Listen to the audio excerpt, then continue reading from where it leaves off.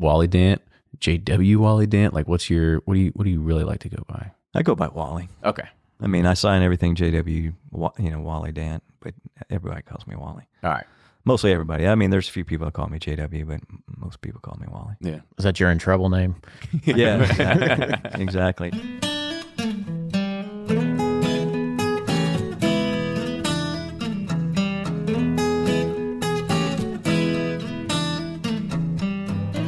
This is Bourbon Pursuit, the official podcast of bourbon, bringing to you the best in news, reviews, and interviews with people making the bourbon whiskey industry happen. And I'm one of your hosts, Kenny Coleman. If you've been around bourbon long enough, or maybe really not that long, you may have seen the name J.W. Dant. That's because the Dant name is equivalent to bourbon royalty, as it's deeply rooted in its history. But there's another Dant that is wanting to bring his family name back into the distilling business, and that's J.W. Dant, or better known as Wally Dant, from Log Still Distillery. Wally joins the show to talk about his upbringing and how some early career choices he made put him in a fortunate position to start reviving life back into Gethsemane, Kentucky, where he's building his own legacy in the bourbon business. With that, enjoy this week's episode. And now here's Fred Minnick with Above the Char. I'm Fred Minnick, and this is Above the Char. This week's idea comes from me. That's right. I have the ability to think for myself, and I have an idea after I just tasted the Jack Daniel's Twice Barreled American Single Malt, a special release. Yeah, so I remember 16 years ago, there were some of the big distillers were looking at the American Single Malt category, kind of hanging their noses at it like, yes, Americans will never be able to get malts off the ground. And all these people were like talking about how barrel finishes were a waste of time and how using multiple grains was a craft whiskey ploy. Well, lo and behold, the entire industry is now doing all of that, with the exception of someone like Four Roses, which does, and Maker's Mark, which, they still do their stave finishes. But most people are experimenting with all of these different techniques from grains and barrels. And I would like to go back in time and talk to some of these distillers as they were ripping on craft whiskey, which I will always fully tell a craft distiller if their whiskey is no good, but I am always rooting for them. I root for the craft distillers because I want them to succeed. I want them to create a product that consumers want, a product that's good, mind you, not one that is bought out of charity. And I remember talking to owners of companies, of these large companies, CEOs of these large multi-billion-dollar behemoths, and they looked at craft whiskey as a joke. And now all of the distillers are mimicking what the craft distillers were doing 10 years ago. We live in this time of hot takes and told you so's and tweets that don't age well and everything. And I wonder if some of those executives would like to have those things taken back, because now they are absolutely copying what the craft distillers created a long time ago. It just goes to show you, if you see a small distiller, don't write them off. Don't write off whatever fancy experiment they're doing, however they're making their whiskey. Do not write off innovation however you see it. As long as they're not just dumping flavoring into a barrel, I mean, they're doing something that's different, and it could change the game.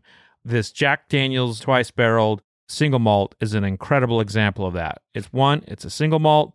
2, it's a barrel finish. And also, it's got Jack Daniel's on the label. So there's a whole lot of shit going on with that particular one.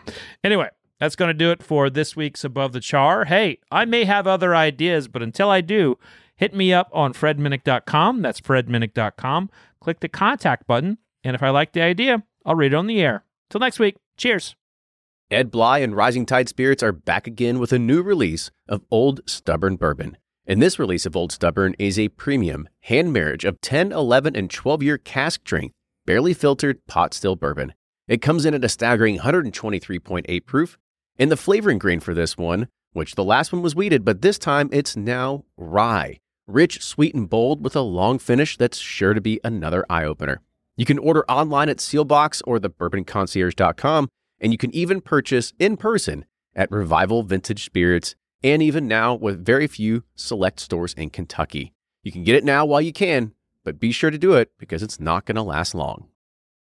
And they're off for another Give 270 2020 Unicorn Raffle. Your $20 ticket gives you not one, but two chances to win from our lineup of 20 Woodford Reserve treasures, including the grand prize, the rarest unicorn yet, the Woodford Reserve Kentucky Derby 150 Baccarat Edition. Only 150 bottles were made and is just like the one the Derby winning owner receives. Quit horsing around and get your $20 tickets now at give270.org. Charitable Gaming License ORG 0002703.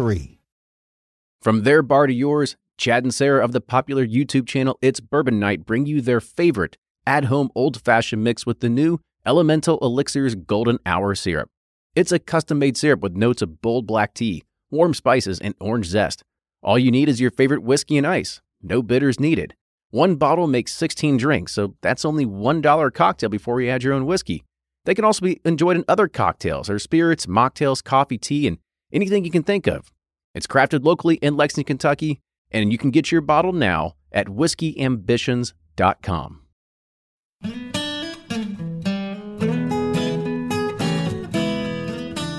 Welcome, everybody. We're back with another episode of Bourbon Pursuit, the official podcast of bourbon. Kenny and Ryan back in the official Bourbon Pursuit recording head studios right now. And we're going to be talking to somebody that is starting to make a lot of waves into the bourbon world. And I've been very excited to be able to talk about this because they have been able to kind of revitalize part of close to Ryan's hometown a little bit, where you grew up and had a lot of family adventures way back in the day. I know we were talking before we were on air here about how you and our guest today had some probably tighter connections that he didn't really know about. Yeah, it's a quintessential Kentucky conversation. You're related to who? By this, by that marriage, this? And yeah, so Mr. Wally Dantett's here with us. Where the distillery is in New Hope, my family grew up just about 10 miles away in a town called Howardstown. And then also my other family is in Culvertown, so New Hope sits in between Culvertown and Howardstown. And so I'd been around New Hope my entire life, rode four-wheelers through there, hunted deer. To see what's happened there is truly unbelievable and really cool. And I'm excited to hear more of what's going on because I've just kind of been a spectator as I drive through to Christmas holidays or Easter just to see, poke my head, see what are they building in this Field of Dreams of New Hope? Field of Dreams. Yeah. That's kind of what it is. I mean, it's like in New Hope and in Gethsemane, like where this is, it's a little bit outside of our town, like just on the outside edge. But they're building a big attraction that people are going to kind of really start gearing their eyes towards. It makes sense, and I'm sure we'll get into this, but there's so much history and around that area, not just, with the Dant name, but just moonshining, distilling, bootlegging, all the above, the Cornbread Mafia, all that's kind of around in that whole area. It's an awesome place. People there are like some of the genuinely best people you'll ever meet, and it's one of my favorite places in the country. It's just beautiful rolling hills, hollers, farmland. There's a train that runs through it. Mm-hmm. It's everything you could envision of Kentucky is right there in that part of the state. How many horse farms are there? No horse farms. Well, then they were missing at least one. This is where the hardworking people are farming. They're not trotting around on their fancy horses, on the east side of the state. This is where the Blue Bloods and May distilling happen. Perfect.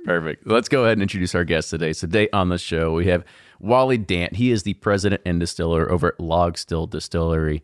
Wally, welcome to the show. Hey guys, thank you for having me. We're glad to have you. I think there's a lot of stuff that we're going to be able to dive into, of course, with the name, the history, what you're building and stuff like that. But I think we need to go back and roll back the hands of time here and kind of talk about you and your adolescence of age and period of kind of growing up. I mean, you grew up in Kentucky, mm-hmm. grew up around that area. Mm-hmm. At what point did you ever notice that like bourbon was really like an ingrained part of like your DNA? Like, was there a moment that came to you? I think for every one of us that are in that Dant lineage, we all grew up with that in our blood. I mean, we never not know, I guess, that bourbon was a part of our family.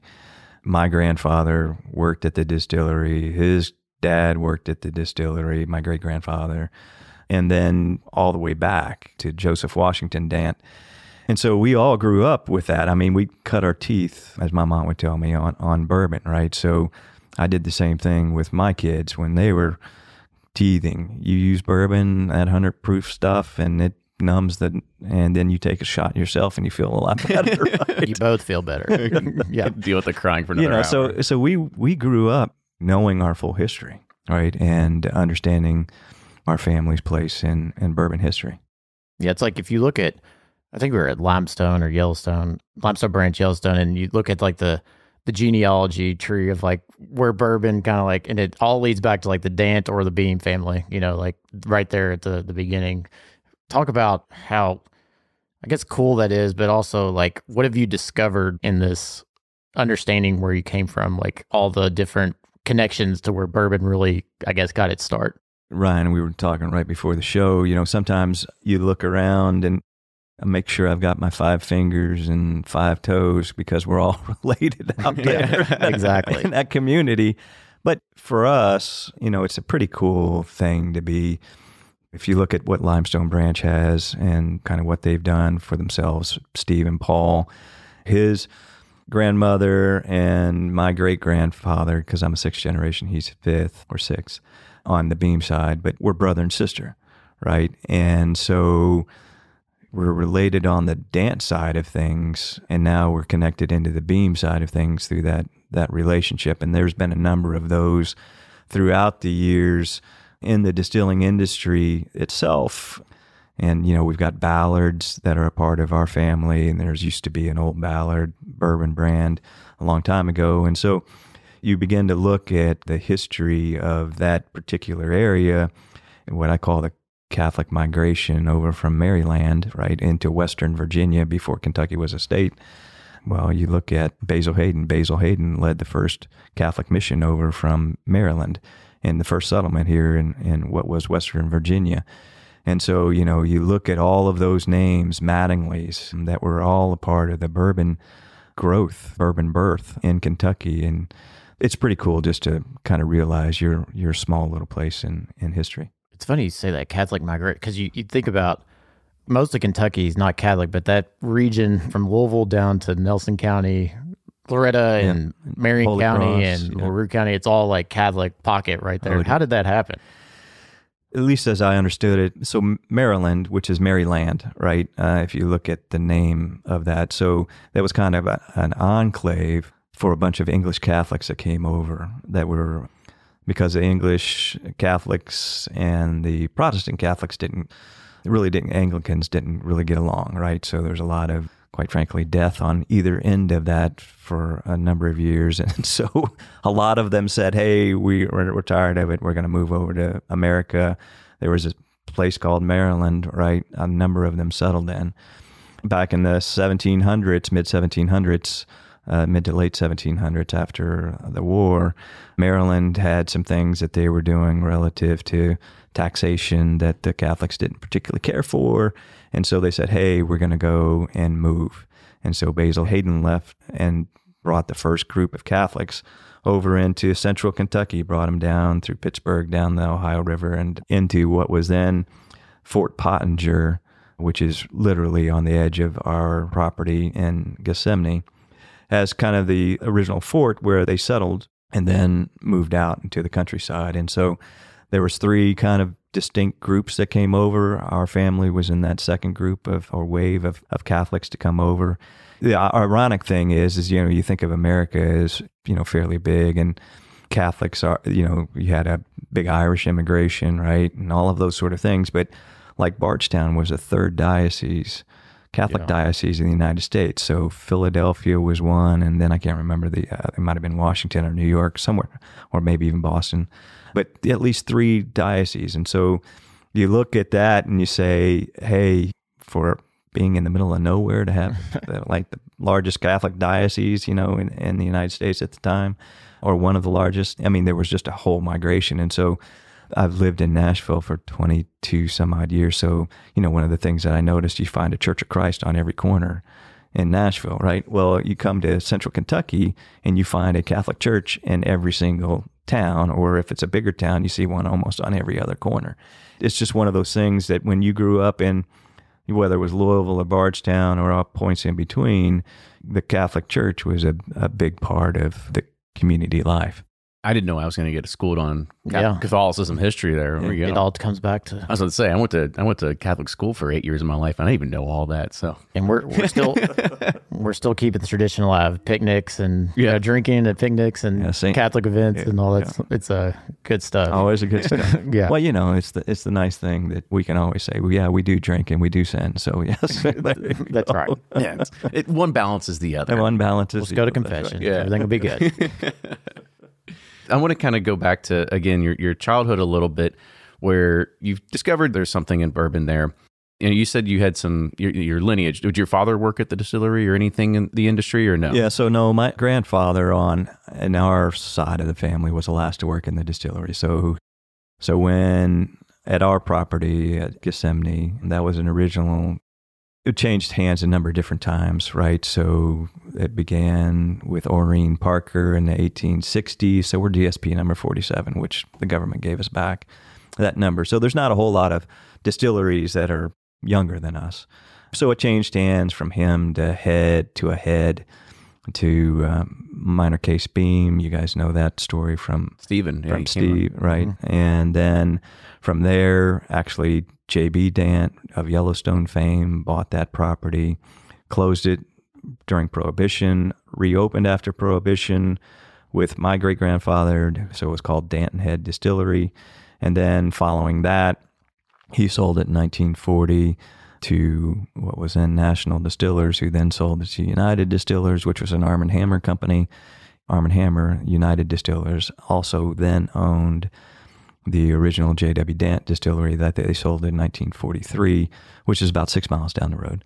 And so it became, because it was the newer facility that my great-grandfather built, they moved all the production over from the old Dant distillery to the quote-unquote new Dant distillery, and that continued to operate through 1962. My dad was born in 1940 on distillery property, born and raised on that. He eventually left and went to Notre Dame. My grandfather continued to work there until 1962, when they closed it. They moved all the production either over to Buffalo Trace, because Shenley owned it at that point in time. So Ancient Age was the old Buffalo Trace, right? So they owned the Ancient Age distillery, and they also owned the Bernheim plant in Louisville. And so my grandfather transferred up to Bernheim and continued to work there until 1974 when he retired. So, we grew up all around that distilling side certainly through my grandfather. My great-grandfather worked at National Distillers after he sold his business and worked there until he retired. And so for us, it was kind of a no big deal sort of thing. It was, this was just a business back then. Who we were. Right? There weren't podcasts. That's what I right. That's what I tell everybody. I grew up around this shit. No one cared about it for the, Well, what happened in the mid 70s and then through the 80s, for the most part, I mean, bourbon was just out of favor, right? And while they continued to make it, it's not what it is today. I mean, certainly, as you guys know, I mean, it was just, something that we had, and people had a job, and they did their job in the distilling industry. My dad worked for UPS. He bled brown and moved around. So every 3 years, we moved with him. And so whether it was Indiana twice, Michigan, New Jersey, Georgia, I graduated high school down in Georgia. There were 5 of us kids. I was the oldest of 5. And so when he made the move back up to Kentucky, so my dad ran air operations for UPS. When he moved back up into Kentucky, which was 1984 sort of time frame, I was already in college at Purdue. He stayed here. So I'm like my youngest brother, the youngest of all of us, by a long shot. He's like 18 years younger than I am. It was one of those, oh my God, moments for my mom. But Jonathan never had the life that we had, right? We moved around practically. And while he was born in Georgia, he was raised in Louisville, never moved, went to St. X, just like my dad went to St. X, so everybody in Louisville, well, where'd you go to high school? Yeah, right. St. X or Trinity. We know that. At Trinity over here. Right, so, right. And so for him, his growing up years were completely different than the rest of us siblings. And so, it's just one of those things that at my dad's funeral, there were a bunch of people from a number of different places, but a bunch of UPS people. And so as soon as you say, we bled brown and moved around, everybody in that UPS audience shakes their head because, while we didn't wear Army green, right, we wore UPS brown. And, it was, a badge of honor, I guess. Yeah. So you went to Purdue. What was your focus of study? Forest products, actually. So wood products. And so Purdue, more than anything else, while they had a big natural resources side, they had a small forest products thing. And so, when I decided to go to Purdue, my dad said, "Oh, you like the outdoors. Why don't you go there? I'd rather you go to a Big Ten school," because I wanted to be a Jacques Cousteau guy, right? So I'm 58 years old. I grew up in the era of Jacques Cousteau being on TV, and Dolphins were like my favorite. So consequently, I'm a big Miami Dolphins fan. And feel sorry for you. Yeah, well, a lot of heartbreak. Hey, we still have the only undefeated team. That's right. That's true. And I will hold on to that forever until they're not anymore. He said, "Why don't you go to a Big Ten school?" I said, "All right, well, I can do that." Grace of God, Purdue accepted me. And then, when you're in my first semester there, I'm saying, I'm going to be a forest ranger making $19,000 a year, and we'll be lucky to find a job when I get out. And I thought, well, that's probably not me. And let's go back to the drawing board. Let's go back to the drawing board. So I said, okay, I can do the business side of forestry. And so that's how I got into that. And then as soon as I got out of school, I didn't really want to be in a manufacturing furniture place, being a first-line supervisor. Was that your first job out of school? That would have been. I said, look, I'd rather work for like a Weyerhaeuser or a Louisiana Pacific or somebody like that. And they only hired MBAs basically to be in their marketing and sales areas. And so I said, okay, I'll do that. U of L accepted me right out of school in their MBA program. So I went down there. They gave me a full ride. Thank goodness. And I was a graduate assistant there. So they were paying me, right? And so I thought, okay, well, I got the best of all worlds. And I started working with them. There was an assistant professor there from Brown-Forman who said, "Hey, I'm going to date you guys on this one, but maybe folks in your audience who remember Lotus 1-2-3, right? The precursor." I know the Lotus now. Right? The OG. Yeah, that right? And the precursor to Excel. And they said, "Hey, I need somebody to come help me at Brown-Forman that wants to make $20 an hour and knows Lotus." I said, "I am your man." And so literally that's how you and Kenny probably got a lot in common. He's a spreadsheet wizard. Funny enough, it's like one of my first jobs out of college. Actually, it was one of my second or third jobs, whichever one it was. It was a Lotus shop. And so it was Lotus Notes, and they had Lotus 1-2-3. And I was like, this is killing me. Like, I feel like I went back in time when every time I have to open my email client.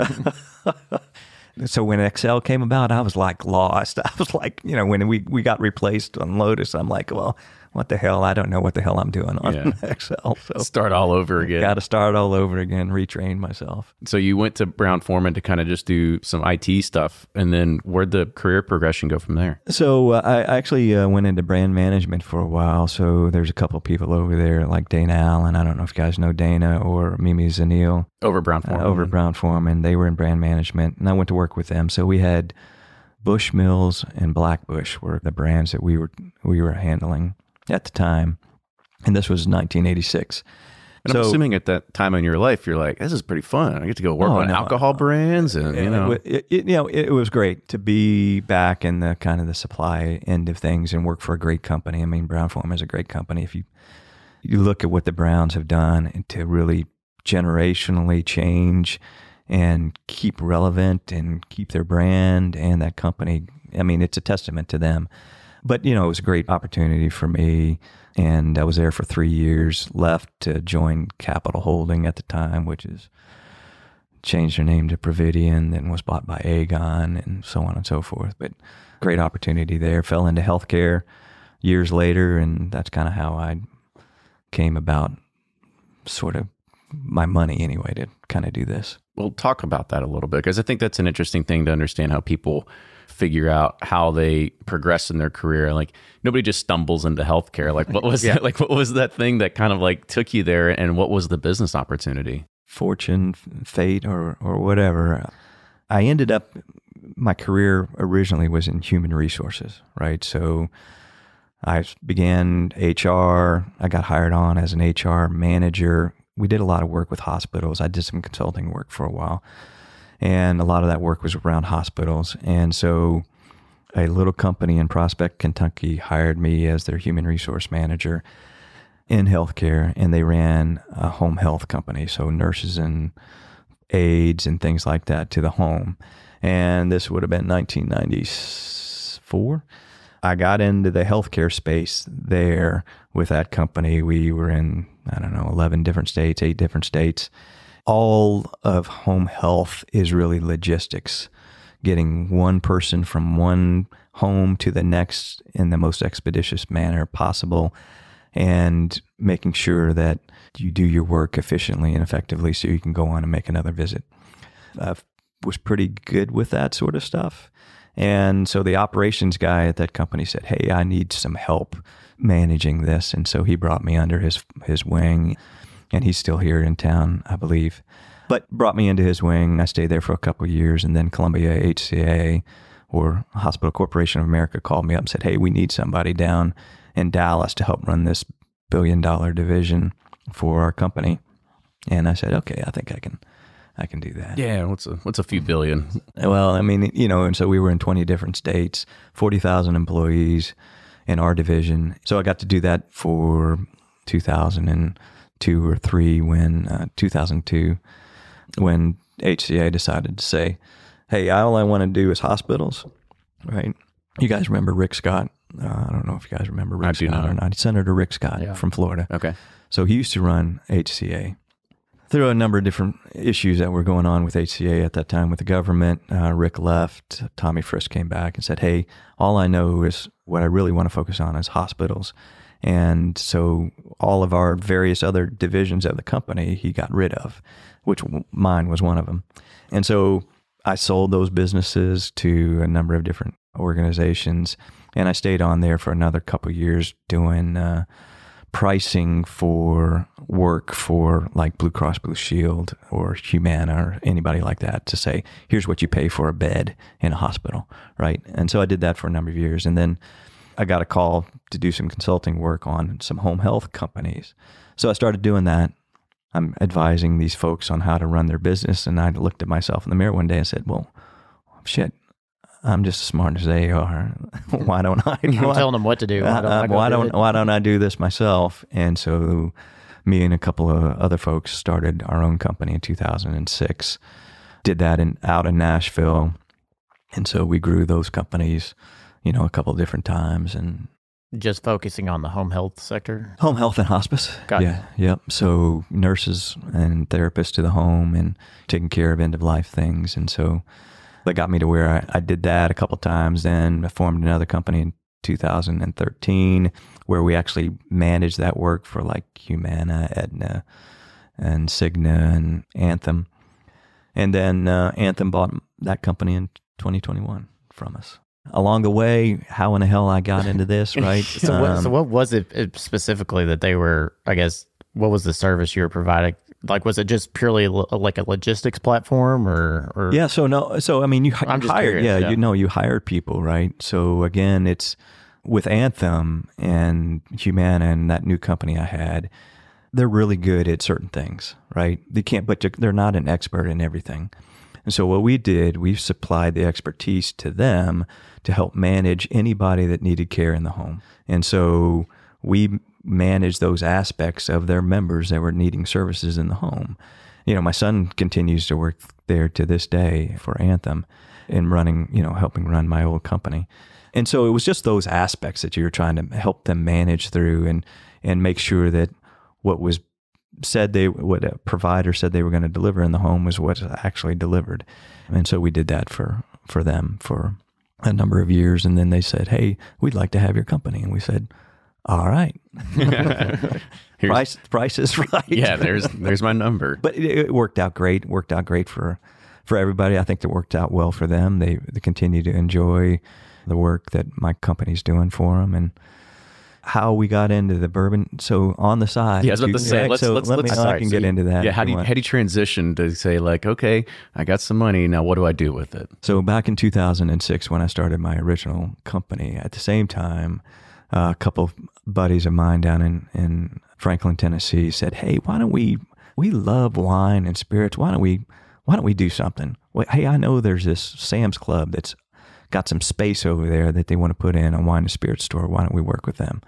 So we said, oh yeah, sure. Why not? Right. And so we owned a retail store at a Sam's Club in 2006, down in Tennessee. Just like on a whim, thinking like, oh, we'll just go ahead and get into this business. Yeah, it was Well, just because a whim. Tennessee's a weird state. Like, Just just a figure it out whim. as he went. Yeah, so we didn't know any of that shit. Yeah. But we got into it and said, okay, well, we think we know what we can do. We can pick wine and, find somebody to help manage it for us, because none of us partners knew what the hell we were doing. So we went and found somebody from a liquor store that we could bring in as a manager, and Joe did that for us. And so we owned it for a number of years, and then all of a sudden some legislative things came up in Tennessee around wine and grocery stores, right? Because prior to 2013, there was no wine in grocery stores. It was all through the liquor stores.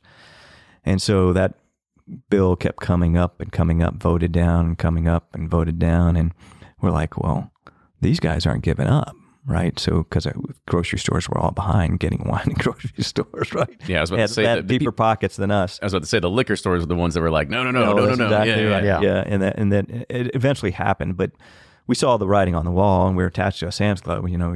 Guess what? You're going to get replaced. And we said, well, okay, let's sell the business, in which we did in 2011. Then 2 years later, it flipped over.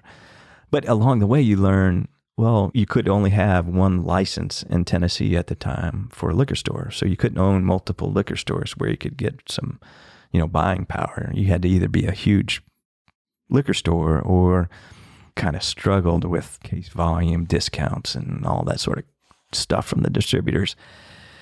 And so we said, well, look, the real action lies in the distributor side. Why don't we do that? So I love where that story's going to go. So in 2013, we and a couple of other guys, another partner of mine, opened a wine and spirits distribution company. And we did it with a beer partner, because you had two licenses. Again, prior to wine and grocery stores, you had a low gravity license and a high gravity license. High gravity license allowed you to sell high gravity beer and wine and spirits, and anything over 6% alcohol. So that law was changed in 2013 to where you only had to have one license to sell everything. The beer guy says, I don't know this shit that you guys are doing, and you don't know what I do. And really, they're different businesses. Beer distribution is very different from wine and spirits distribution. And we said, okay, let's split the company. We'll take the wine and spirits. You take the high gravity beer and the beers, and away we go. And we did that. Again, I'm doing this all on the side, right? My healthcare company was the primary focus. And so I had somebody help manage that for us for a number of years. But I helped begin to bring in spirit brands and wine brands into the business, and particularly focus on the spirit side. Went up and met with Steve and Paul at Yellowstone, trying to get them to sign with me. I went up and signed, looked at Corky and all those guys, because they didn't have a distributor in Tennessee yet. So I was going after the craft guys, right? Because everybody else was taken up. Tennessee's a franchise state, so once you're signed with that distributor, you're done, right? You're not going to get let go or anything like that. And so I did that. Rabbit Hole was my first bourbon brand from Kentucky, right? So Cave, we struck a great relationship. We started distributing Rabbit Hole in all of Tennessee for Cave, and then we did AT Laws and a number of the other big brands that we had at that time from a whiskey perspective. 6 and 20, I don't know if you guys know those guys out of South Carolina. We had a number of them, and so built up that portfolio. And then Cave and I, really good, fast friends, and he looked at me one day, he says, Wally, you got a story out there, right? You got a history. Half of that battle is having something to talk about. Yeah, it's true. Half of selling whiskey is having a marketing angle. And he goes, you ought to do this yourself. And so he put that little seed back. You legitimately have an old granddad story. Right, there you go. That's right. And so he planted that little seed back there. And so when my business was doing so well on the healthcare side, I thought, and we were trying to get like a Tennessee brand in our distribution house. And again, franchise state. So once a distributor has that brand, you can't get it. So you can't, like in Kentucky here, I can go from RNDC to Heidelberg to Southern Glacier, no problem. There's always issues, but generally speaking, no problem. And Tennessee, you can. And so there wasn't I didn't have a Tennessee whiskey. And I thought, well, how in the hell am I'm a Tennessee distributor and don't have a Tennessee whiskey. What am I going to do? So I formed this other company called Log Still Distilling. And I went out and bought barrels of Tennessee whiskey. And I thought, okay, well, we'll come up with our own brand under that, bring that forward into the warehousing side, our distribution side, separate companies, separate ownership. But you can do that. And so I thought, well, okay, I'll be a non-distiller producer, go out and buy some Tennessee whiskeys, then I'll have a Tennessee brand. And so I did that in 2017, went out and bought some barrels of Tennessee whiskey, which you really actually see right here, some of them. We'll have to open some. And then I went out and said, okay, well, that's pretty cool. Why don't I go, because I met with some of the Firm Solution guys as well at some point in time. Shane and Pat. I worked on a relationship with them. And then I began to think, well, why don't I go back into Kentucky, see that old distillery property of ours that, my dad was born and raised on, and see what the heck's going on, right? It had been a while since I've been back there. And so I called my aunt who lived across the street from the old distillery. And I said, do you know who owns that, the old distillery property? She goes, well, as a matter of fact, I delivered communion to his house yesterday. Right? And I said, okay, well, can you put me in contact with him? And she did. It all comes back to the Catholicism. It does. Really, it was one of those God-given things, right? So I made contact with the owners of that, J.W. Nally and his wife, which was Estelle Dant Nally, and she had married a Dant. And so that's like Kathleen's mom, Charles's mom. And so, I went down there and told the story of what I wanted to do with the distillery property. And they said, hey, as long as we can have our jobs that are here, because they owned the Truss Company. It was making roofing systems there. And in the old distillery property, they were making roofing systems. And he goes, as long as we can keep these jobs local, then great, you can have the property and let's talk about it. We go about doing that. And so we worked on a plan in March 2019. Basically, I bought the old distillery property. A month later, I bought almost all the surrounding property around that. So we have 350 acres out there. 2 months later, National Bourbon Day, we announced, hey, Log Still Distillery is going to be here in Nelson County. What made you take that leap to all right, I'm all in. I'm not just going to source barrels, put it, my label on it or whatever. I'm going to really make this a heavy investment and almost a legacy or maybe of your... I think that was really, it was... we all grew up around our grandfathers, great-grandfathers, whether it was the brand itself or the brands that they had in their companies. We all grew up around that. And so, and none of the Dant family was in the bourbon business, at least that we knew of anymore. The last one retired from Barton's back in the late 90s. And so for me, it was really about bringing our name, that Dant name, back into being a distiller again. That was really the kind of the driving force behind that. And while I thought we could be really successful at it, it was more of the fact that I'd like to reestablish us as distillers again and being back in that business. And so, I thank the Lord that ultimately that there's a brand out there called J.W. Dant. And it's been around since the 1830s when Joseph Washington Dant was 16 years old, by the way, in 1836. Established distilling in a hollowed out log. And so that's how we came about Log Still. So it was that name. And you already answered that question for me. Because I was going to say, that was going to be the next it was one. a hollowed out poplar log, cut it in half, hollowed it out, banded it back together. He had copper tubing running up through it. Him and the Wathen family were kind of known for stilling on the log, as they said. And so making consistent product through that process, people liked it. And then he could afford his own copper and built his own big distillery back in 1860s in Dant, Kentucky. But that brand survives today. While we don't own it, we're not affiliated with that brand, that J.W. Dant Distilled Spirits brand. I can't recount history. I can't recant history. We did own it at one point in time. We sold it, and very proud of how that brand has done through the years. And ultimately, we're forging our own path at Log Still Distillery and making our own product. And happy to say that today we'll be in making, and I don't know, this podcast goes on later, but today I can say we're cooking our first mash in the big production facility. It seems like you've really focused on rebuilding the community as well and like bringing life to that region of town. Where does that stem from, or what was the inspiration for that?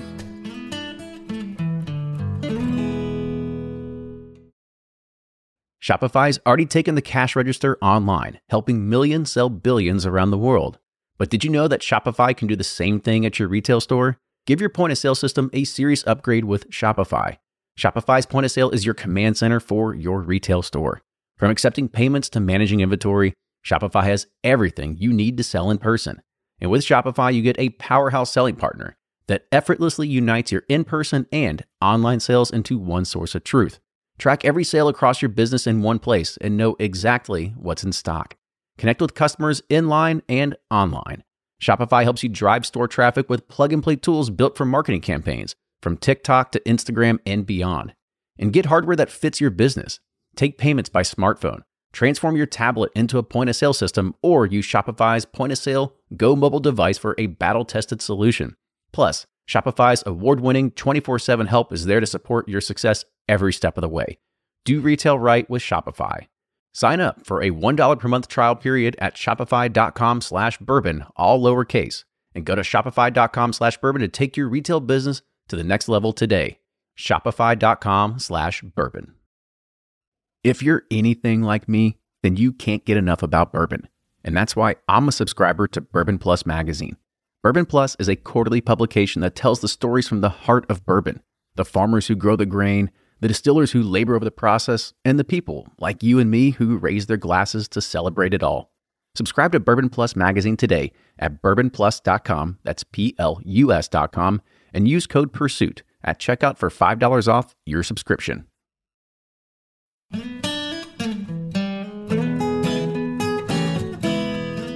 It seems like you've really focused on rebuilding the community as well and like bringing life to that region of town. Where does that stem from, or what was the inspiration for that? That community has been in a part of our blood for 200 some odd years. We came over in the late 1700s, and it was a vibrant community for many, many years.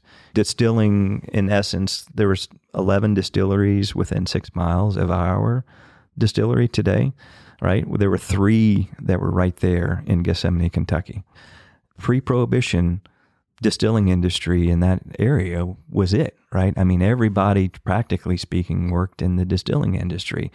And all of these towns grew up around that. And while there was a big farming community necessarily that helped support all the grain production and things like that, the industry was distilling. And so once that went away, Prohibition, everybody scrambled like crazy to figure out what the hell they were going to do. So moonshining, liquor running, you name it, that all went on. Not kid ourselves about how people survived out there. And then post-Prohibition, our distillery, the Danton Head Distillery, and the old J.W. Dant Distillery were the only 2 of the 11 to begin production again. While our distillery had, ultimately had 200 jobs, it closed in 1962. So when you look at the community and you see 200 jobs just go poof, right, overnight, that really impacts everybody. And then over the years, you see that community that you knew and loved and grew up around begins to decay because there's no jobs for kids, right? So where do they got to go? They go big to the bigger cities. And you begin to see the influence of meth and all of that into those small, tiny communities because people are trying to survive at some point in time. And while I don't condone any of that, they're all trying to figure out a way through. And so what we wanted to do as a family was really kind of build up that community. You grew up in Culvertown, right? Yep. Or Howardstown. Yep. Well, south of the Beach Fork, right? No hope for New Hope. Right. I mean, you heard it all the time. And so we said, hey, we're going to purposely put our distillery. It would have been easier for me to put the distillery in Bardstown or Lebanon, right? Where there was infrastructure, there was all of this infrastructure to be able to handle our size. But I didn't do that. I wanted to build it in that community. I wanted to bring back good paying jobs. I wanted to build that place back up. It was purposeful as to why we did it there. We wanted tourism to come and begin to spend dollars. And so when you begin to do that, you hopefully begin to build back a community that was once a thriving place. Yeah, a cool story real quick was one of my family said that you may have bought like a gas station and had been closed forever, or a general store or a gas station. You're like, well, people are going to come. They got to have something to, You got to fill their tank somehow. do something. And I thought that was really just so cool. My family invested in a gas station there, along with another family there in New Hope, to take it from. It used to be a community center, right? People used to come in, the old timers used to come in, have a breakfast sandwich in the morning and coffee, sit around the table and talk, and that went away. And so now they're back to doing that again. And so you just develop these places for people to come and congregate and really feel a sense of community. And that's what that really entire campus is really geared towards. So I want to kind of roll back a little bit as we were talking about the Dant name and how it was sold off a little bit. So back in March of 21, Heaven Hill filed a lawsuit against Logstill, basically saying that was trademark infringement, unfair competition. And then a few months later, the judge granted a release and saying a motion for a preliminary injunction, saying that the steps that Logstill had to make.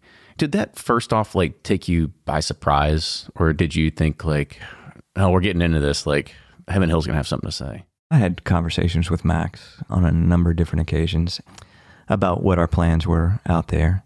So they were well aware of what we were doing. And you can certainly read testimony. It's all public information. They just didn't like the fact that my name was J.W. Dant. For being born J.W. Well, it is what it is. We were very cognizant of that. I had trademark attorneys look at all of our stuff. It's not like I wasn't aware of what we were doing, and we took steps to make sure that we tried not to infringe upon their trademark. And while the judge asked us to make some changes, I can still use my name, right? We can still use our name. We still can call our campus Dant Crossing, and we just have to do certain things. So I have a disclaimer out there that says Logstill Distillery neither owns nor is affiliated with the J.W. Dant Distilled Spirits. And we'll continue to have that disclaimer until whenever. Did you ever approach Heaven Hill and say, let me buy that label off you? I had conversations with Max from the very beginning. They're very proud of the fact that they grow brands. Have you been to the label room? Oh, gosh. It's 4,000 different whiskey labels, and right. I don't think I've seen half of them in my lifetime. Well, I mean, and he collects them. I'm not, and I like that. And so, and good for them. I mean, they've done some great things with many of their product lines out there and their brands. But did we have a conversation? I had a conversation. I mean, again, that's all public record. I had a conversation about that. I'm new, right? I'm new back into the distilling industry. I've never, until we began this whole thing, I never distilled bourbon before. They don't know me from Adam. I'm sure they've been approached by many people about many different brands over the course of time. And so you have some of that you have to get through and power through, and for people to understand that, I'm serious. I'm serious about who we are and what we're trying to do and who our company is trying to be. And while we were asked to make changes by the judge and we fully comply with what he's asked us to do, we're moving ahead. This is our brand. It's Monk's Road. You see it in front of you. Outside of the fact that my signature's on the back of it, you have to put that disclaimer after you sign a bottle, be like, "This is my name is J.W. Wally Dant, but I am not affiliated with it." I need to just come with stickers attached to me or something like that. Rubber stamp, whatever it is. Did the monks try to sue you too? After No, the monks didn't try to do that. That's a beautiful place. If anybody hasn't, you got to explain there. the background, because there's probably a lot of people that don't know about it. Yeah, so Gethsemane. I mean, you'll probably correct me if I'm wrong, but it's a Trappist monk community where a lot of famous Catholics, Thomas Merton, Richard Rourke, a lot of great Catholic monks, priests have gone there to help. They do a lot of stuff for the community, like building things, putting things together. But it's also a retreat for priests, but also lay people. We can go if we want to go do a retreat there. Growing up as a kid, we'd go there for retreats. So it's a really beautiful community in the rolling hills, the forest, where you can really escape from reality and be one with that area. Yeah, they've got over 3,000 acres out there, wooded forest, walking trails, They make some of the best bourbon balls too. And they make damn good bourbon balls, and fruitcake is kind of what they do now. again, a Dant donated the original land that the Abbey sits on. And so it's a forefather of mine. And they actually donated it to the Sisters of Loretto to build a girls' school back in the 1820s. And so when I'm thinking about brands, sitting there looking at a map and I'm thinking about all our history out there, and I see Monks Road and I'm like, well, damn, that would be a pretty cool name. And then we are associated with that property. And while we didn't donate it to the Trappists, the Sisters of Loretto did, we're still tied to that history in that area. And I thought, well, that'd be a cool name to have on a bottle, would be Monks Road. Right on. And so that represents our Kentucky spirits, is that Monks Road. And I see where it says 5th District Series. What does that mean on the list? So that's the taxing districts before all of those little federal offices and all the distilleries closed down. It was the 5th District. Gotcha. And so it was our way of saying this is a sourced bourbon. So anything you see with a 5th District on it will be sourced bourbons for us and or whiskeys. And it was our way of saying, hey, for this distillery that went away, which is Cold Spring Distillery, which was started by J.B. Dant, son of Joseph, the oldest son of Joseph Washington Dant. Joseph Bernard Dant was his name. That property, Cold Spring Distillery, is on our property. So literally across the street from where our distillery exists today is the Cold Spring. So we actually hooked that water, made a well pumping station to do finishing water on our barrels and our proofing on our bottles out of that Cold Spring. That's where that distillery was. And so he began Yellowstone brand in that distillery. So it was a way for us to tie in, again, the history of our area into that 5th district, taxing district, and pay honor to other distilleries that have gone away. So I guess the other question that I have about it is, you had a history already in sourcing whiskey and trying to find the Tennessee brand. Mm-hmm. You kind of created Monks Road, started sourcing. And then what made you say, you know what, let's go ahead, let's go all in, let's build the distillery, let's build a team around this. And it could have just said, like, maybe we'll just source forever. What made you want to just go ahead and bite the bullet there? I guess it's usually they call it a $15 million question or $20 million question. You have to start doing all that. A hell of a lot more than that. Yeah. At least for me. Anyway. How much money did you start with? And then how much do you have now? Right. Yeah, it's a lot less. Yeah. I can tell you that. I made a conscious decision once I made the decision to buy the distillery property, right? We knew we had to have, and I just didn't want to come out with white spirits, and survive for 4 years off of white spirits, because you announce on National Bourbon Day in 2019 and then you go dormant for 4 years. We really didn't want to do that. So the only alternative we had, and while we were laying barrels down from a contract perspective, again, those weren't going to be ready yet, was to go out and source brown liquor. And so that's what I did. I went out and we found some excellent brown liquor that we could sell that we felt was representative of our family. And while I can't say this is bottled and bond, I tried to make it as close to bottled and bond as we possibly could. It's kind of one season, 100 proof. It changed distillery, so therefore you can't call it BIB. But we wanted to do that and represent what our family has been doing for years, in that, whether it was, again, my great-grandfather, my grandfather, my great-great-grandfather, my great-great-great-grandfather. That's what we were known for, is that we were one of the early adopters of BIB as a family, and felt it was something that we wanted to do first. And so that's why you see it at 100 proof. What's the legacy that when you're distilling, we talk about today as we're recording, it's the first mash that's being actually dropped today. So it's a pretty remarkable day for you. Spending it with us. So congratulations on that. And then you'll be distilling here in the next few days with it. Uh-huh. What do you plan on how your whiskey will be different? Do you have what kind of thought processes went into saying, oh, we're going to get this type of still, we're going to do this type of grain, we're going to do whatever? What was that process, and kind of what's your statement? So the whole campus was organized in a way to where we thought we could replicate what was made at the old distillery. So we know the mash bills that were made there. Great-grandfather took meticulous notes in his journals around his mash bills. So we know what he made there. We know the yeast source, what was made there, right? From a yeast perspective, we know that.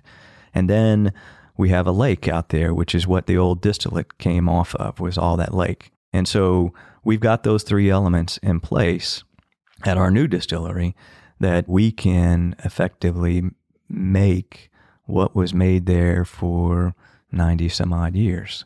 And so that, I think, will make us a little more unique in terms of what we're producing there, because we can do what was once done there. I think that's probably the most exciting thing I can tell you, is that we've got all of those elements. I've got a bunch of the old bourbon that was made there, right? So at the end of the day, we're going to be able to taste test against each other to see whether, it tastes like the old distillate. I think we're pretty excited about doing that and being able to tell that story. Outside of the old distilleries that are still doing their stuff today, there's not a whole lot that can come back and say, yeah, well, we took the old one and we're kind of making it new again. And that's what we're doing. Well, I hope we're the first phone call in 2026 to say, hey guys, the bourbon's ready. You want to come taste the old stuff and the new stuff? You can come down annually if you want to begin to taste out of there. Sounds good. So the last thing I want to kind of talk about is, most people, they go and they build a distillery and they focus everything on the whiskey and maybe making the tour experience. You said, we're going to go beyond that. We're going to build an amphitheater and we're going to bring in these big names and have weekend concerts all the time. Kind of talk about, is this like a roots to Nashville for you, where you kind of see like live music as being a big connection to it? As we're building our first building, that tasting room building that we call affectionately call the tasting room, I guess. And it's got our full bar in there and kind of the way we designed it to be open to the patio and things like that. And I'm sitting out there looking and thinking of other ways for us to connect with bourbon lovers and or families, and thinking about my time in Nashville and how accessible Nashville is to music, really great music, right? Whether you like rock and roll or country or anything else, Nashville has all of that. And generally speaking, you maybe pay a cover and maybe you don't. It's all free. And they have great venues. And so I thought, well, can we do that in Gethsemane, Kentucky? And so I'm looking out at the back of that tasting room, looking down at my old distillery ruins that are sitting down there near the railroad tracks. And so our tasting room's up on top of the hill, and then the distillery ruins are all kind of at the bottom of the hill near the railroad tracks. And I look at it and say, that's a pretty amazing spot for an amphitheater. Why can't we do that? So I got with my architect and began to design it. And then I said, well, how do we attract major acts to come up here? And so I had a really good friend of mine in Nashville that was in the record industry for years. And so I contacted him, and it was actually my assistant's brother. And she's been with me for almost 20 years now. And so we began talking. We said, okay, well, we need some expertise around how to build sound and light and stage around attracting these artists to come here to us. And so got with a number of folks out of Nashville to help design that for us and put together that 2,000 seat intimate setting to where you can come and sit no further than 50 yards away from that stage and have that interaction with the music guests that we have. And they have the same thing with 2,000 people that are sitting there. There's this energy that you can really develop through that intimacy. And I think everybody that's been there, that's played for us, says, hey, we'd love to come back. And when you hear people say that, then I think we're doing something right. And what you're doing at the same time is you're building a great memory for somebody. What they're going to do with that is they're going to say, hey, I want to go back again. And so that was kind of the thought process around our campus in general, was how do we build these things to create a great memory, because people will come back because they had a great time. And so as opposed to traditional distilling industry, you go in, put your fingers in the mash tub for the first time, and then you do it 2 or 3 different times, and you go, well, I've done that. Maybe I don't want to do it anymore, or I'm going to go somewhere else where I haven't done it before.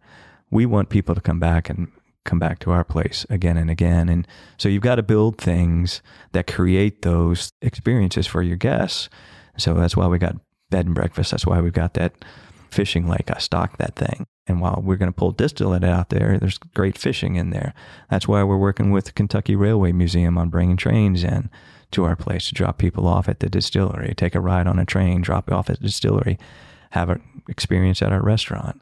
When you can begin to do those things, stay overnight on a train car, you create something that nobody else has created, and ultimately people go, I want to go back there because, one, I didn't get to experience everything I wanted to experience, but two, I had a great time. And it ties back to that area. I mean, pretty rural, and Mm-hmm. every time I go to my grandmother's, we didn't have cable, or we don't even have Wi-Fi down there. No, so that's it's one of the best times because it's like one of the only times you can disconnect. But when we go do squirrel camps or deer camps or 4-wheeler rides, where do we all end up? We all end up in some holler. Somebody's got a guitar picking, and you're just hanging around with your friends, family, drinking, listen to, the music. It's a cool part about that area. People talk about it all the time. When they come to our place, they go, it's just like a field party. Yeah. I mean, it's just like a field party. We feel like this is just like a field party we used to all have. And so when you can create that. Maybe a little less cops, but yeah. That's right. We do have security there. Yeah. Nobody's going, run. That's right. Knock on wood, we haven't had any incidences out there. Well, Wally, I want to say thank you so much for coming on the show. I mean, really sharing your story, your history, your connections, and what you're building. I think it's incredible. It's fascinating. It's really, really awesome to see, and I encourage everybody to go and check it out now that you got product laying down. You're going to have a lot of cool things that go and people can experience and visit and kind of see what the place has to offer.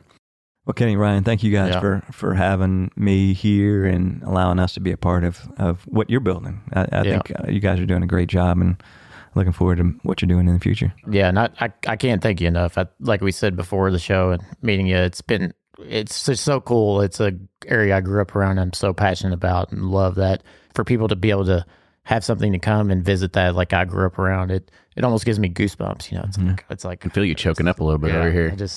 It's such a cool place, and I just want more people to see it. Yeah. So if people want to know more about Logstill, about Monks Road, about Wally Dant, how do they go and find out more about you and follow you and all those good things? So logstilldistillery.com. We're on Facebook, Instagram. I think we have a TikTok account that'll be kicking up here soon. So everybody's working on that, right? Everybody's working on it. I will not do certain things on TikTok. That's right. Not yet. Not yet. We'll find out. Well, Wally, I want to say thank you again for coming on the show. Make sure you follow Logstill, everything Monks Road. Go and check it out. Go check out their whiskey. We reviewed it, I think, on a Whiskey Quickie at some point too. Yeah, see, we reviewed it, so it's good stuff. I nervously waited. It's really good. It's good. And this gin is really good too. Yeah, we actually tried some of their barrel-aged gin while we were sitting here. It's like, we started recording this at 11 o'clock in the morning. Like, we'll start off with clear spirits. We'll move to the whiskey right after the dark stuff. After lunch. After lunch. But make sure you follow them, follow Bourbon Pursuit on all your socials. But with that, cheers, everybody. We'll see you next week.